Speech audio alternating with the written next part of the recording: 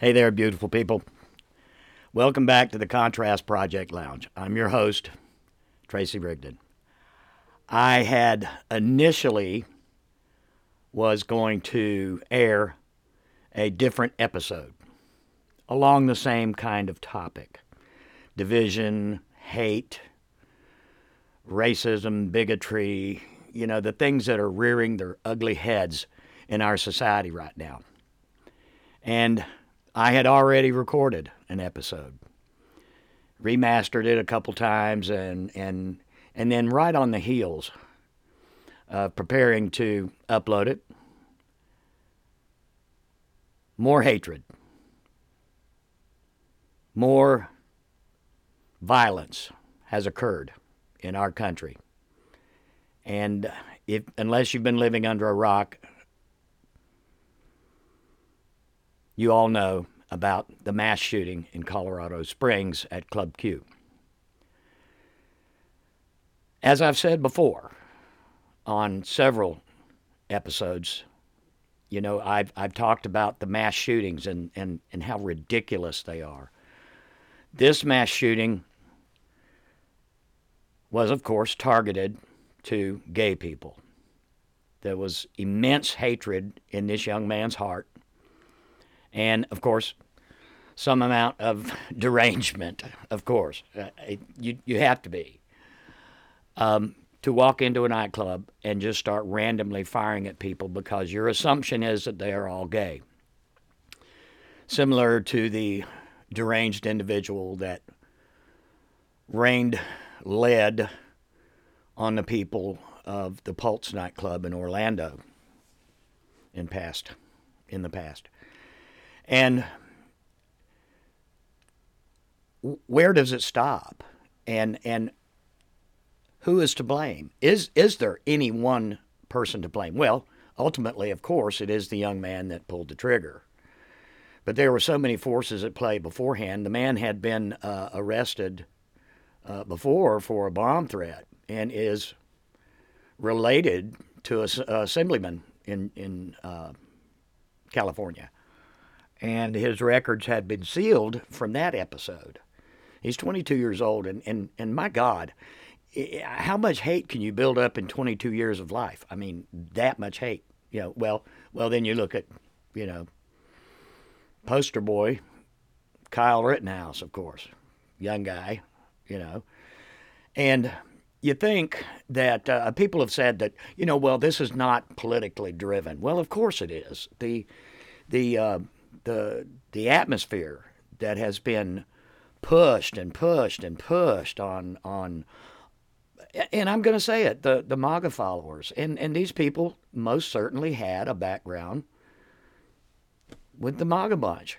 Of course they did. They had materials. They were following. Similar to the events that occurred here a while back with Paul Pelosi being attacked. I heard so many people say, well, he's an immigrant. Well, he's a Canadian, yeah, and had illegal yellow card. But the fact remains is that he was a QAnon conspiracy theorist, a MAGA supporter. And yes, he followed that and posted that stuff on his social media page. So yes, his hatred and his animosity was fueled by that. He had attempted, there was an attempt to kidnap the Speaker of the House, and then he, broke into the house. She wasn't there, and he beat the crap out of Paul. That was senseless, and, lock him up, baby. This guy, this young fella, this 22-year-old young man, and you can look his name up. I don't care to even tell you what his name is. He went into this nightclub, and unfortunately, 5 people died and many others were wounded. I recently saw one of the individuals that was wounded. He was shot 7 times and survived. Bless him. But it could have been worse had it not been for a couple of people that stepped in. And we all know Mr. Fierro, the Army veteran who stepped in, pulled the gun away, and pummeled the guy to the ground. And then he was stomped on by one of the dancers in drag. Kudos to both of them. They saved a lot of lives. Absolutely. And there's a lot of people right now celebrating Mr. Fierro as the hero that didn't wear a cape that night. But he said in interviews with the news that he just went into that mode where he had to protect his family. And on that night, in that given moment, his family was everyone in that room. Yes, the man is a hero. And so is that dancer, that drag performer. She was a hero too. I haven't heard much about her in the news, but should definitely be mentioned. Now, there's no place for that kind of thing, and are we going to be able to stop it? We can certainly try. We can certainly try. But unfortunately, as long as the division in this country continues the way it does, and Boebert even made some nasty remarks after the fact. So the GOP is going on this blaming the Biden administration for all this, for trying to build a country of inclusion. God forbid we include everybody that's a human being. But, that's just ridiculous. There's no logic to that. None at all. None whatsoever. And I if I had any power, I would denounce it. And I don't. I'm just a guy talking into a microphone. And I love my fellow man. I've always been that way. And so, going on from that, there's going to be plenty. You're going to hear about that in the news, about the Colorado Springs shooting at Club Q. I'm going to go ahead and continue on the topic that I had originally decided to do, and it was that of division. And I already mentioned Paul Pelosi's attack. But I wanted to talk just a bit about the remarks, the anti-Semitic remarks that were made by the artist formerly known as Kanye West. Okay, Kanye did. He's made some comments and he's gone off on some tirades. And people, give or take it for what it's worth. Some people have said that the man needs to be monitored and that kind of thing. And certainly there is this thing called free speech. And you can't go after someone if the speech has not actually incited any violence or caused the harm to any individual. Well, that's just legal terminology, of course, because it fuels fires. So after that, during the Florida-Georgia weekend in Jacksonville, Florida, on TIAA Bank Field's scoreboard in the backside of the building, some hate-filled group, anti-Semitic group, who obviously had resources and at least a little bit of tech savvy, projected the words, Kanye was right about the Jews, on the scoreboard. And then, or just below the scoreboard. And then it again appeared on the top of one of the buildings in downtown Jacksonville. So the group has infiltrated our area. And so now I guess anti-Semites and other hate mongers have tech and resources and have money and all that, just like the Proud Boys and all that shit. These people are doing no good for society whatsoever.